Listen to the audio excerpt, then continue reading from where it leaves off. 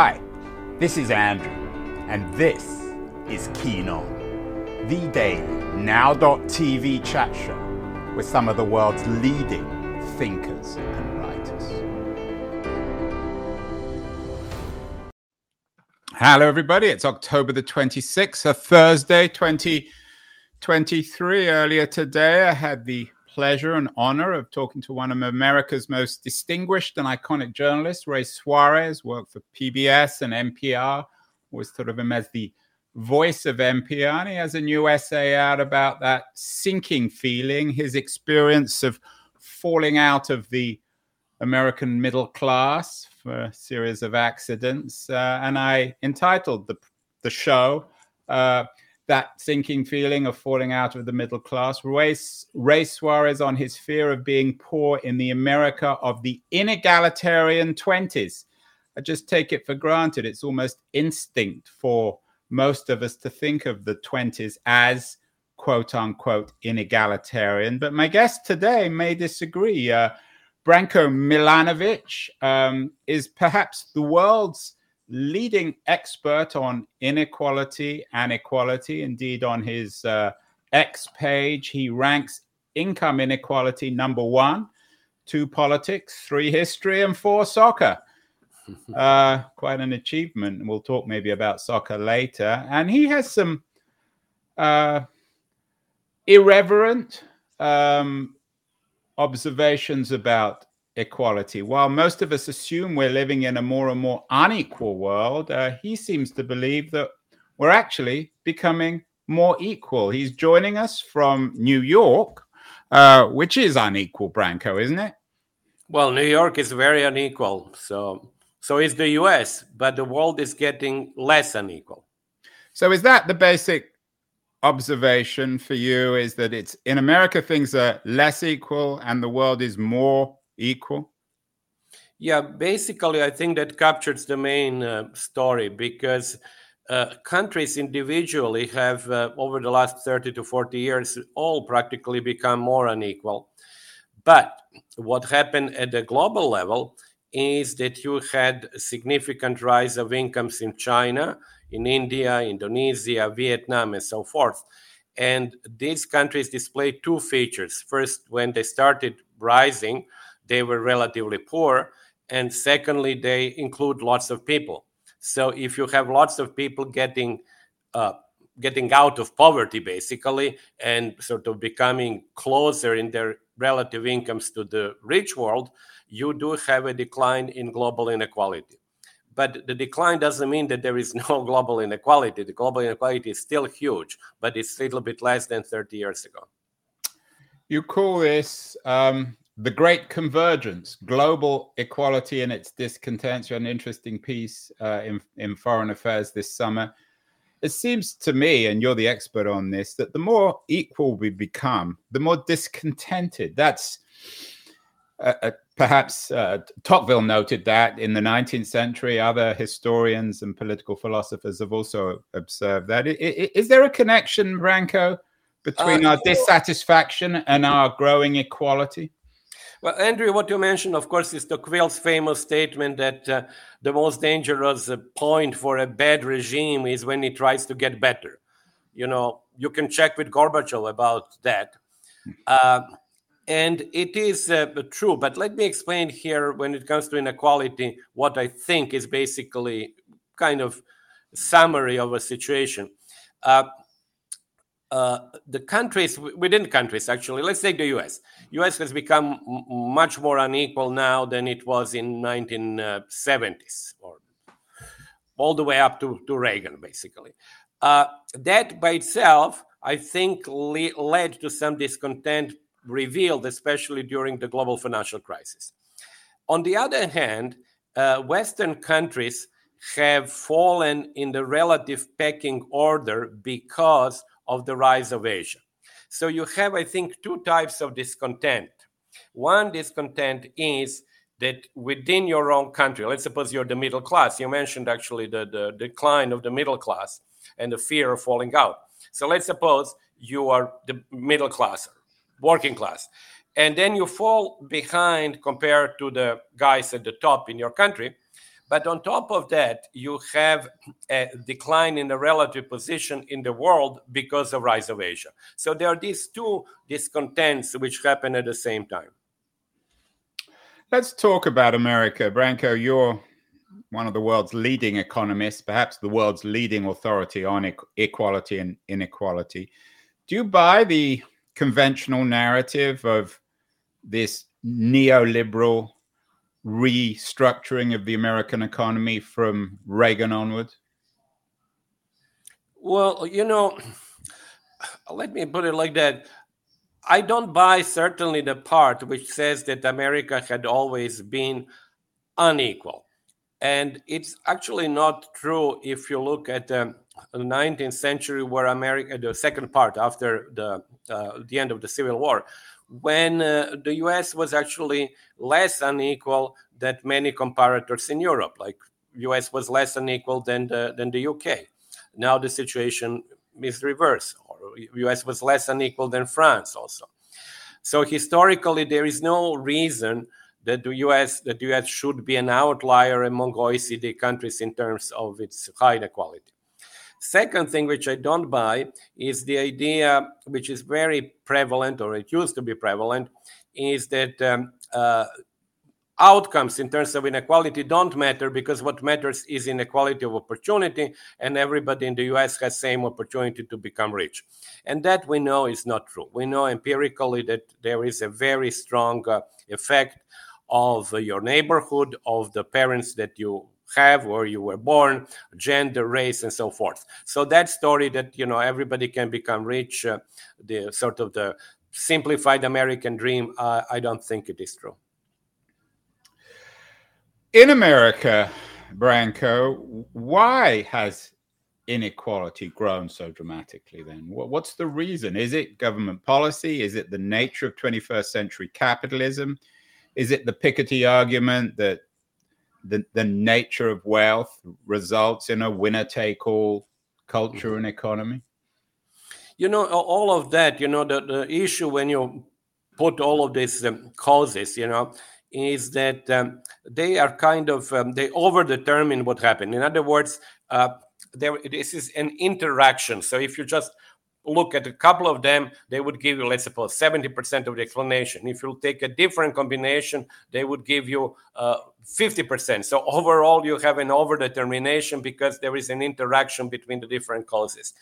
I tend to believe that there are two most important reasons. And of course, I'm really drawing here on the work that other people have done, because my work is more about global inequality, but obviously US is a big part of that. Now, one cause, I believe, is globalization, with the ability to outsource labor and actually to send your capital abroad, to employ people in foreign countries, and to reduce the employment of the labor force in the US. And similarly, to import much cheaper goods. So in some sense, it is good, but on the other hand, it leads to a decline in income among a certain group of people. And that certain group can actually become pretty large at some point. And the second reason is really policy changes. There is no doubt that the 1980s, with the decrease in the tax rates, for example, reduced government spending and so forth, did have an effect on U.S. inequality. So to summarize, I would say globalization plus policy changes. Is there any element of zero-sum economics when it comes to the global system? You've argued that on the one hand, America's getting more unequal. On the other hand, the world's becoming more equal. You've connected them. Right. So does that vindicate Trump or even Biden in terms of their attitudes and policies towards the Chinese economy? Yes, I mean, very reluctantly, because I do think that this is the wrong policy from the global perspective, because such a policy would slow down the reduction in global poverty, would probably slow down China, but might also slow down the U.S. growth.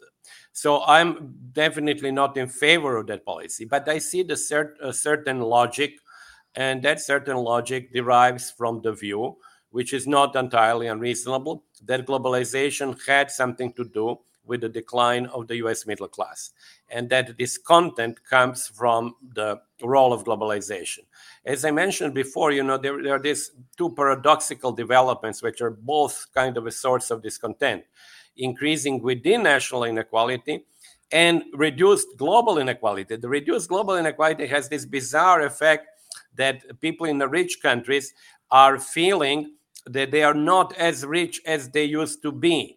I very often quote Paul Collier, who actually had a very nice book about future of capitalism. Yeah, Paul's been on the show too, a professor at Oxford of economics. Exactly. He's an absolutely great person and a great economist. But he has this statement taken from the UK point of view, saying, look, what has happened now is that an ordinary worker, British worker, who in the past used to feel sort of tall and strong when he would go to foreign countries, now doesn't feel that good anymore. But that's the result of global reduction of inequality. But it's understandable that actually people to some extent might not even like it, even if you were to ask them directly, they would probably say, well, I love that the world is becoming more equal. But, I also like the time when I felt much richer than everybody else. We are speaking with one of the world's leading experts, if not the world's leading expert on equality and inequality as an economist, Branko Milanovic. Branko, you mentioned the Collier example. And of course, that's bound up with Brexit. Do you think that vision, and we're going to get to your book in a few minutes, but do you think that visions of equality and inequality actually drive politics? It certainly drove the Brexit vote. It may drive people's affection for Donald Trump. I heard somebody, I think it was David Runciman, describe Donald Trump as a successful loser, a successfully unequal, or are people's behavior in the political sphere, both as voters and politicians, increasingly driven by visions of equality and inequality? Yeah, it's a difficult question. I would have, how should I say, I'm a biased person to ask for that because obviously, because of my work, I focus on inequality, and then you might tend possibly to overestimate the political impact of inequality. Well, no, you know it better than anyone. I mean, you may underestimate it too. You seem pretty hard-headed on this, though. Yes, I do think that there are certain other issues. For example, take Europe, where actually certainly the question of culture and identity have now become fairly important in a political sphere. But then, if you go further, you can say, why are these questions so important? And you say, well, they are partly important because of equality and inequality. In other words, many of the people who are dissatisfied with immigration, lack of integration of migrants, or different culture, and so on, they are also to some extent dissatisfied because they perceive these people are either taking their jobs or being actually more successful than them, or resenting the fact that they have to fight for a job with somebody who just came up from a different country. So then you actually see inequality playing a role, even in something which is essentially, you could say maybe, cultural or, immigration issue. So inequality does play a role. You mentioned Europe, Branko. My understanding, and please correct me if I'm wrong, is Europe's got the worst of all this, in the sense that it's increasingly unequal in the world economy. And it's also made up of increasingly inegalitarian society. You're originally from Serbia. Yeah. What broadly, I mean, maybe it's hard to make generalizations about Europe, but what broadly is the European story in today's unequally equal world, if you like? I agree with you that Europe, I think, is in a fairly difficult position today. And the reason for that is that there are several, you alluded to a couple of them already. First of all, the weight of Europe in the global system, if you measure it by economic power, has declined simply because of the rise of Asia. So in other words, your share of the world economy has declined. So that's the case first in Europe. Secondly, Europe has, as you know, on balance, zero growth of population or even negative in quite a few countries. But, and that's the third point, Europe has not been very successful, although there may be some less unsuccessful cases of acceptance of migrants. And you see that situation now deteriorating in the Nordic countries that have practically closed themselves off. And I saw that in Sweden, they would actually even send back people who had work permits. And I think probably in France and Italy, we are going to witness the same developments. So this is the kind of the ironic part, because they would be technically better off with greater migration. But if that greater migration creates political problems of identity and this, I mentioned that before, the job competition and so on, then you cannot have it. So this is, I think, the problem of Europe. And the last point is that with the rising gap in incomes between Europe and Africa, in the sense that Africa has really been a failure in terms of economic development, you will have an increasing pressure to migrate to Europe. And so you cannot close yourself off if you have a whole continent in such proximity to you. Very briefly, Branko, before we get to your new book, Visions of Inequality, clearly one of the consequences of more inequality is populism, economic and political populism, resistance to immigration, and a sense of cultural superiority. Perhaps that's the feature in Europe. Europe, as it becomes more unequal, increasingly becomes the world's museum. But what about perceptions of inequality and equality amongst people? Does that differ in your research and knowledge from society to society? Or do most people usually get it? Are they truthful about whether or not they live in an equal or unequal world? I do believe it. Actually, there are studies about that people do get it. They know. If you go to South Africa or you go to Mexico or Brazil, people do get it. The question is, what is their tolerable? I think it's not only a tolerable level of inequality, it's actually what is perceived to be tolerable level of income. So in other words, you have two things, working together.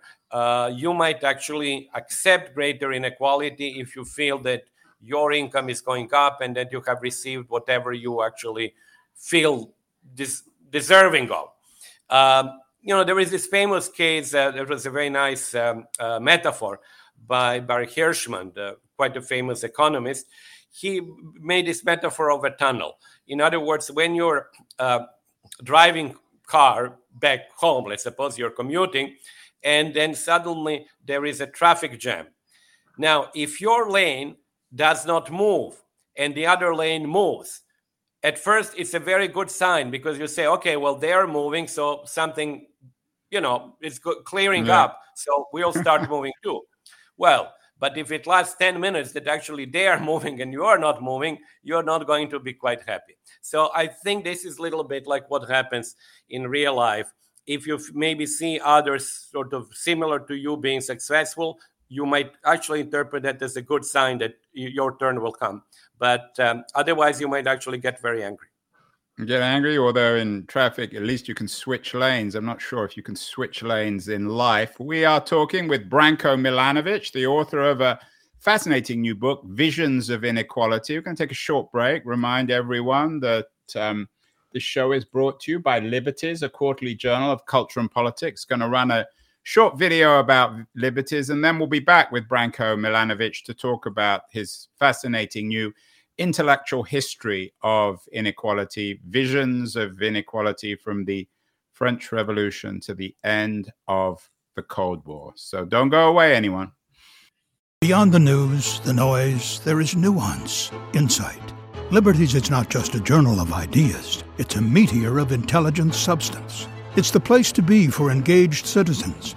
Politics, opinion, substance. Liberties is a triumph for freedom of thought. A quarterly of urgency, of cultural exploration, of intellectual delight. of immaculate prose. It's invaluable. Subscribe now or find Liberties at your favorite bookseller.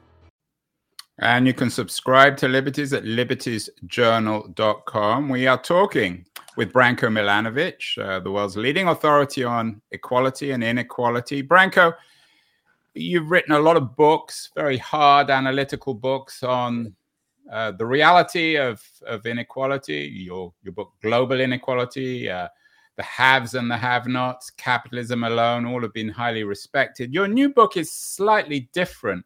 It's about inequality, but it's an intellectual history. Why did you choose to go back rather than focus on the hard economic data? Well, one reason is that I'm getting older. I look more at the past than at the present nowadays. But of course, no, I'm not entirely serious with that. I had this idea for a while simply because I really honestly enjoy tremendously reading important authors in economics historically. So I found even the sort of a note that I wrote in 2015, sketching basically the entire structure of the book. But I started writing it, actually forgot even about that note, but I started writing it in 2019, in parallel with COVID, actually. COVID did help because I was basically sitting at home and reading these books. And I enjoyed reading the authors. I have to mention the authors. There are 6 of them that I discussed in the book, starting with Francois Quesnay before the French Revolution, then the usual sort of trinity of Adam Smith, David Ricardo, and Karl Marx, and then Wilfredo Pareto and Simon Kuznets, because they were, of course, very much involved with the work on income distribution. And then I have the last chapter, which discusses the evolution or changes in the studies up to the end of the Cold War. So that's the structure of the book. And what was interesting is that you have to basically figure out and piece together what the authors like Smith, Ricardo, and Marx thought about income distribution, because they don't have a title which says, okay, income distribution or inequality. They talk about incomes of different classes, and then you sort of, based on what they said about wages, rent, and profits, you kind of put this together and say what they seem to have implied about the forces that determine income distribution and the future income distribution. So let's begin, as you say, in a history of inequality, visions of inequality. One would expect to see Smith, Ricardo, and Marx. We'll get to them. But you begin with somebody who I have to admit I'm not that familiar with, Francois Quesnay, a physiocrat. What was interesting? What's interesting about him? Why did you choose him? Well, there is a little bit of a split in the view where I think that Anglo-American literature tends to downplay the physiocrats, in the sense that the belief is that Adam Smith was really the founder of political economy.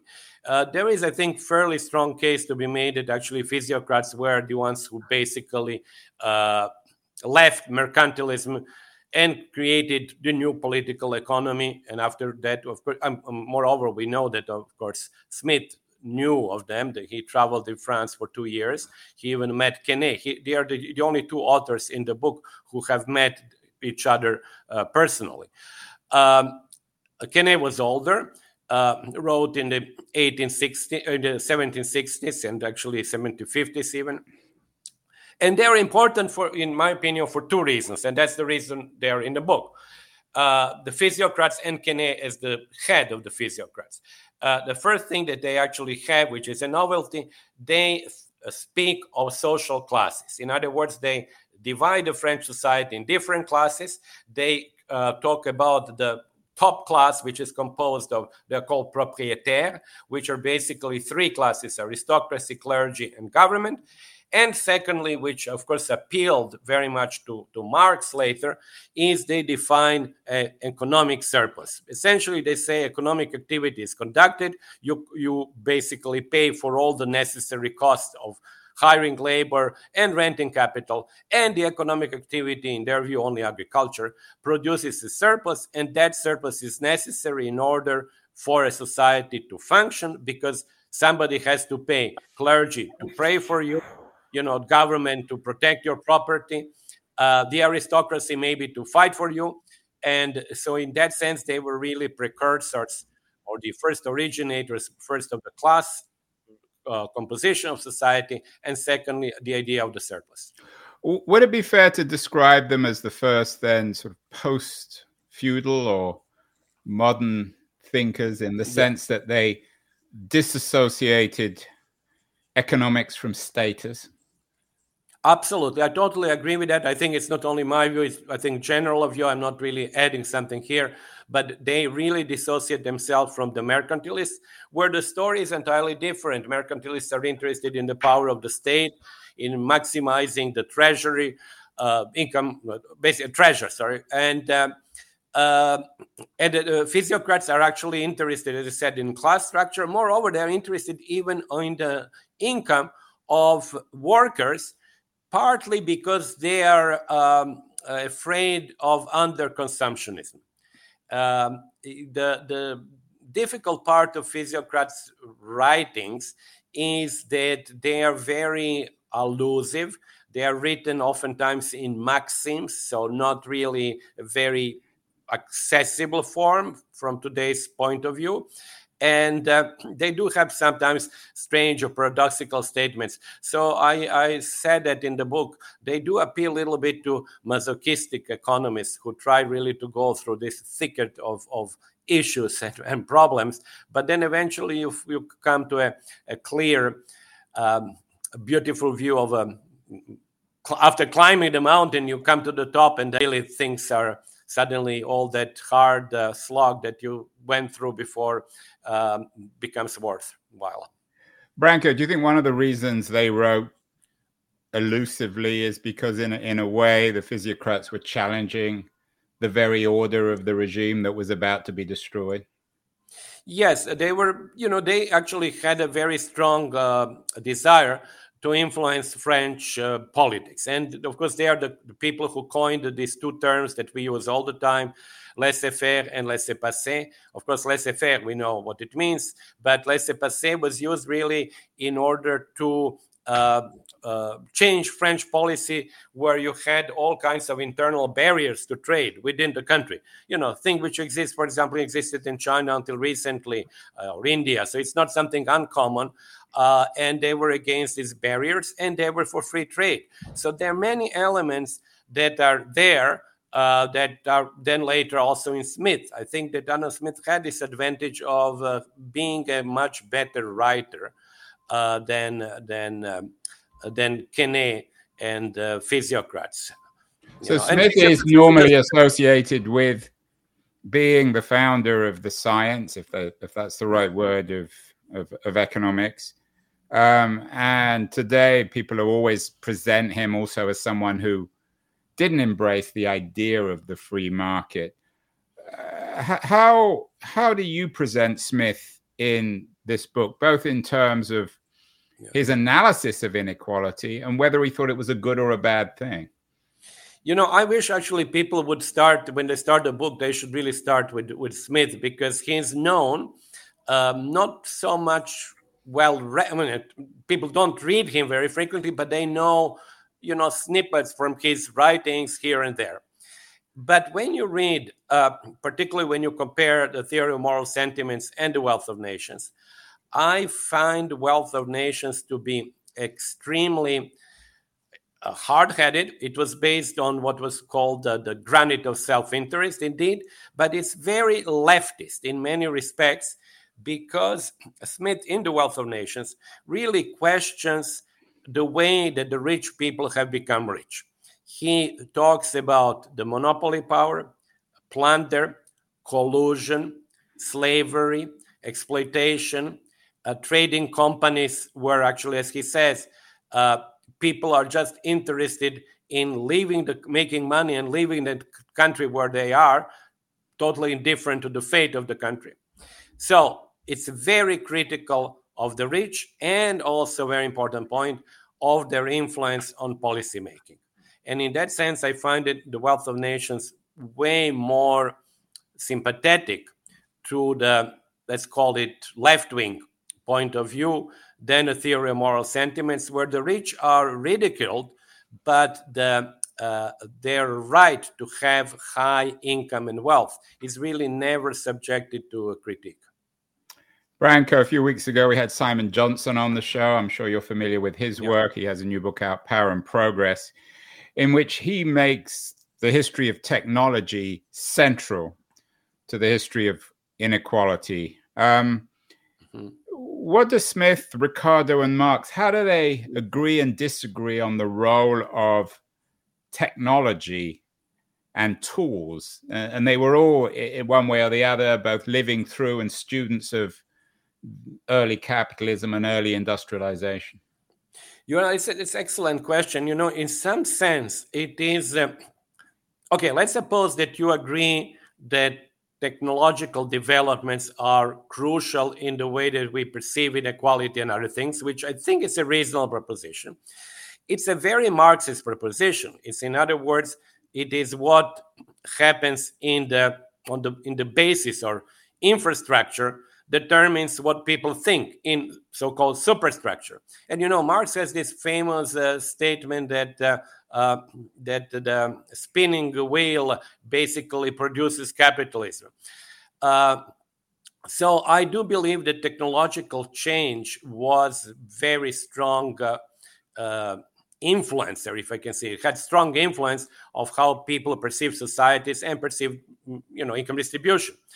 But when you look at each individual writer, how much attention did they pay to technological change? You have differences there.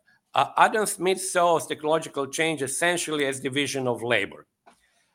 So technological change is not necessarily an innovation which comes out like a manna from heaven. It is really simply different organization of the process of production. Ricardo had this famous chapter on machinery that many people quote still today, where actually he did see technological change leading to a deterioration in position of workers who may be sort of made redundant or who might actually lose out because of technological change, which was quite a radical view at the time. For Marx, technological change is sort of implicit in development of capitalism, including his many statements that are interpreted to mean that there will be a greater concentration of capital ownership, because his argument was that larger, bigger capital always beats the smaller capital. And what is current terminology would be used, the entry costs are very high. So unless you have a lot of capital, you would not be able to start production, and you would not be able to beat your competitors. So in his case, technological change comes through basically size of the enterprise. Larger enterprises are more able to take advantage of it. But Marx seems to think, certainly in his youthful idealism, that technology can free us from inequality. Was Marx, and this is the old question, you as if not an old Marxist, someone who's certainly from Eastern Europe will appreciate this question. You've heard it before. Was Marx a Marxist when it came to inequality? Referring to this famous statement that when he said, "Je ne suis pas marxiste," when there was some simplification of what he believed. The part of technology, it's a very good point. Marx had this millennial sort of view, maybe utopian view to some extent, that once the technological development is so wide, so enormous, that we can actually satisfy all our needs easily, that would be the world of communism, where you would have, and he actually uses these words, cannot now remember, but when everything would flow abundantly. And then the inequality per se doesn't really matter, because if we all can have 10 Ferraris and you take 7 and I take 6, it doesn't really make any difference. I can take 10, and that was his view, that in some sense technology would free us, but it cannot free us in a class society, because a class society by definition would always make a distinction between me as an owner of capital who is hiring somebody. And when I hire somebody, I impose relations of power. And I think it's very important. He cannot accept that capitalist society, however rich, can be a society of that kind of freedom of abundance, simply because there is always a power relationship between a capitalist and a wage worker.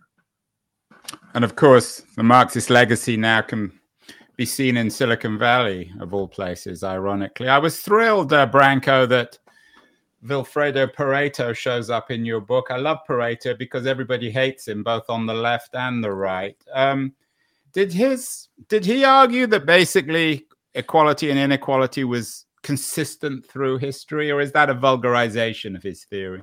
No, it is not. Actually, I think that he what I called it, maybe somewhat too strongly, that he defended the iron law of inequality.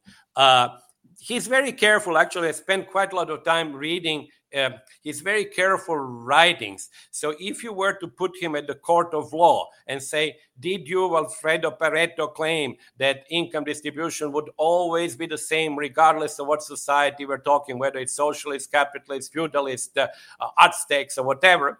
He, by the way, mentions Aztecs and Rome also.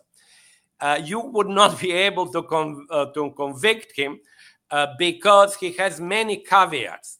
But the basic story that he wants to convey is indeed that there was no significant change in income distribution, that it depends on natural characteristics of people. So in other words, it is an inbuilt, feature that there will be always an elite that would rule over the population. That elite would be created differently in different societies. And of course, I really enjoyed Pareto very much because he has this view which then combines with the view of circulation of the elites, his sociological theory, which essentially says, okay, socialism may win, but you would have same inequality as under capitalism, except this would be different people. This would not be capitalists on the top. This would be government bureaucrats on the top. And to some extent, he was right in that.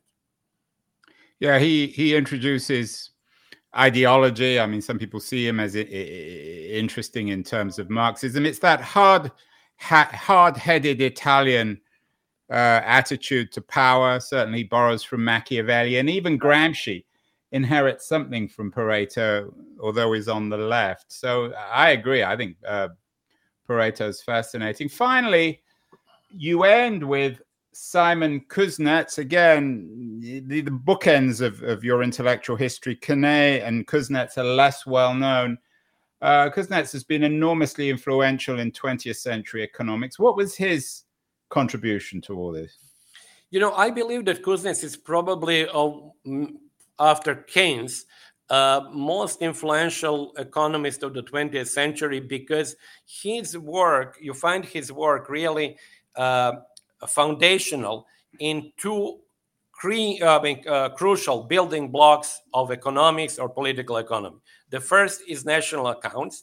How do we actually calculate what is the outcome of a production?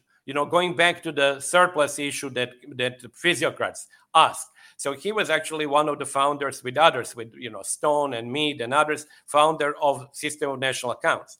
And also the second building block of economics is the distribution. So how do we produce things and how do we distribute them?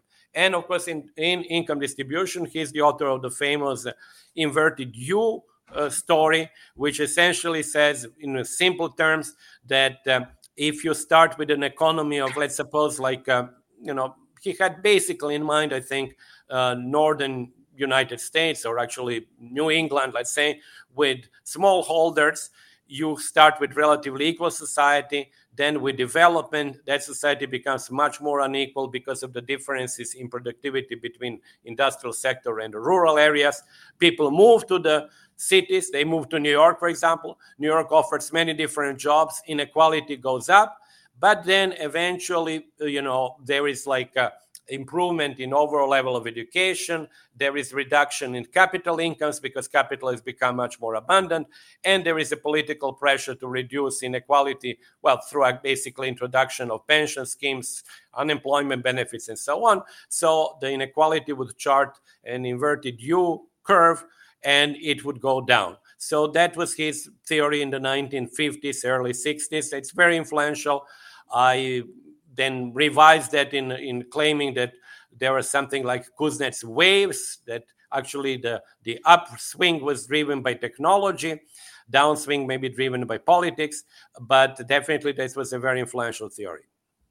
Next week, or actually next month, I've got Jennifer Burns, a historian from Stanford, on the show. She has a major new book out on Milton Friedman, The Last Conservative. It's notable, Branko, that you mentioned Keynes. Keynes isn't in the book, nor is Hayek, and nor is Friedman. Did you scratch your head over that one? Did you consider adding them? I did. Okay, let me sort of mention each of them. The book absolutely takes a more empirical position. In other words, it says, like, what would different people think, how would inequality, how is inequality formed, and dynamically, how would it evolve? Now, if you look at people, let's start with Hayek because it's an easy case. Actually, I've read quite a lot. I mean, I think I read quite a lot of Hayek, but Hayek has, of course, a normative approach to inequality. And I quote that approach, particularly when I talk about the Marxist approach in communist countries, which is very similar to Hayek's in the following way. You may be surprised, but both Hayek and communists believed that once the background institutions are correct, in Hayek's case, once you have a market economy and all incomes that are achieved through market transactions are reasonable, they are just, and there is no point in really studying income inequality because essentially we know that whoever became rich, he became rich because he provided services and goods to other people, which they voluntarily paid for. Under communist regimes, that was exactly the same approach. The background institutions are right. We don't have capitalists anymore. We don't have surplus labor, no exploitation. Consequently, all incomes are just and right incomes, and we should not really bother with studying income distribution. And I experienced that in Yugoslavia in the 1980s. So that was the approach, very Hayekian approach, normative approach. Forget about study of inequality because it doesn't make any sense.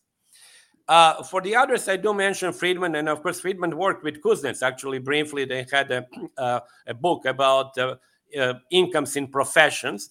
But I think that he did not really want to contribute much to the income distribution studies because he thought essentially that that is a subsidiary issue, that once you have growth and once you have a market economy, you basically allow people to succeed, and spending too much time on inequality is really wrong. I even criticize, I will not go into details now, but his idea of the permanent income, which basically is also used in that sense to deny that there is a possibility of different marginal propensities to consume between the poor and the rich. So that's why he's not, he's in the book, actually he's mentioned, but obviously he's not as one would it be, you mentioned normative, but would it be fair to say that both Friedman and Hayek believe that a healthy society was one of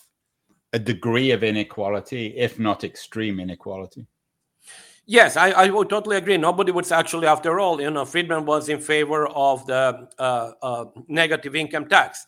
So, and Hayek was in favor of social assistance for the poorest people. But as I said, both of them, I would have discussed them if I were to include normative views. For example, then I would have to include Rousseau. I would have to include Rawls. Right, Rousseau is, yeah, and let's end. I put Rawls in because I find Rawls particularly interesting here. He's not an economist, a political philosopher, but his political philosophy is built on an idea of inequality, the idea that we might all be unequal, so that we need to create social safety nets. You mentioned Rousseau as well. What are the best political complements to your theorists, your economic theorists of inequality? Would it be Rousseau and Rawls. Maybe you can, your second volume on this, Branko, can be visions of inequality in terms of political theory. I am afraid, actually, it's already been written. Actually, at the same time I was writing my book, and we discovered that at the end, there was a professor of history, Daryl McMahon, who wrote a book called Equality. It's actually coming out right now. I hope I have to get him on the show. Where does he teach?